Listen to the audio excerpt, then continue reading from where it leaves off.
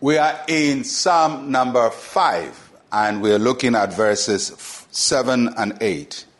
But as for me, I'll come into your house in the multitude of your mercy. In fear of you, I'll worship toward your holy temple.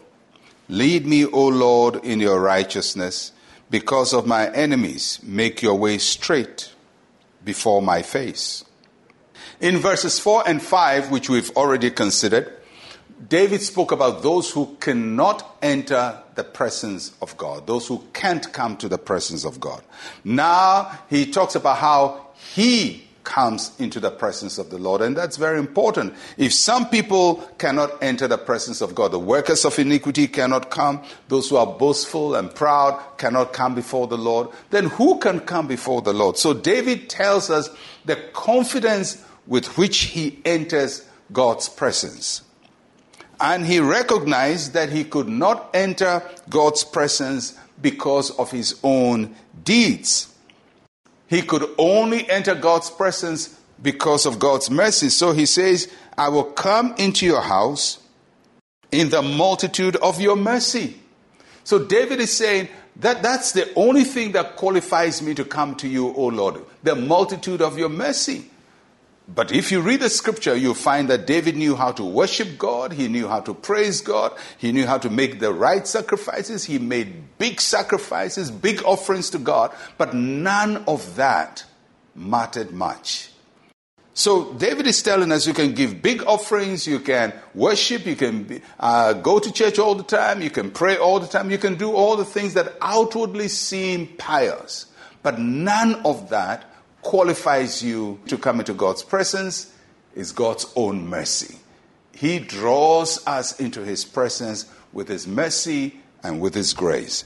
And David says, I would also come because I fear you, because I reverence you, I honor you, I hold you in high esteem. So this is the attitude of David's heart when he's coming to God's presence. That the mercy of God draws me, and I enter very, very careful of who God is, very respectful of his presence. I don't dishonor the presence of God.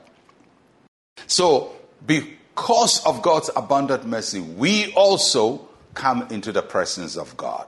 Not because of our own skills and our efforts and our own achievements and our own righteousness, but we come on the basis of God's mercy. And then David prays for guidance in the presence of the Lord, and he says, lead me, Lord, in your righteousness because of my enemies. Well, if you're David and you were surrounded by so many enemies, you would need the guidance of the Lord. You need God to guide you and to help you. While the wicked cannot stand before the presence of the Lord, David entered the presence of God, literally asking God, hold my hand, order my steps. Lead me, hold my hand, order my steps in your righteousness. And then he says, Lord, make your way straight before me. In other words, let me see your paths clearly. I don't want to be confused about what I should do. Should I do this or should I not do that? So how do we see God's path straight? Well, we see it in the Bible. It's there black and white most of the time. God says, don't do this, don't do that. Most of the will of God is so clear. On face level, you can see it. But God's Holy Spirit also helps us to make God's way clear. And so we must not outsource the reading of the Word of God and dependence on the Holy Spirit to somebody else.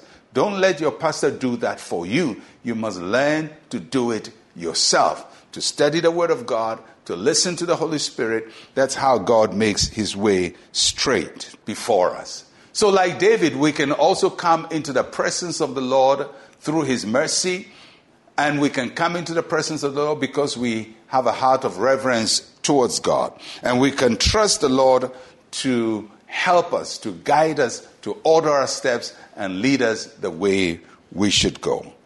And I pray that you would learn to always come into God's presence, confident in his grace and his mercy that receives you and gives you audience in his presence. Let us pray. Say with me, Heavenly Father, your mercy has drawn me into your presence. Hold my hands, order my steps, Lead me in your righteousness. In Jesus' name, amen and amen. Well, I trust you've been blessed today. I'll catch you again tomorrow.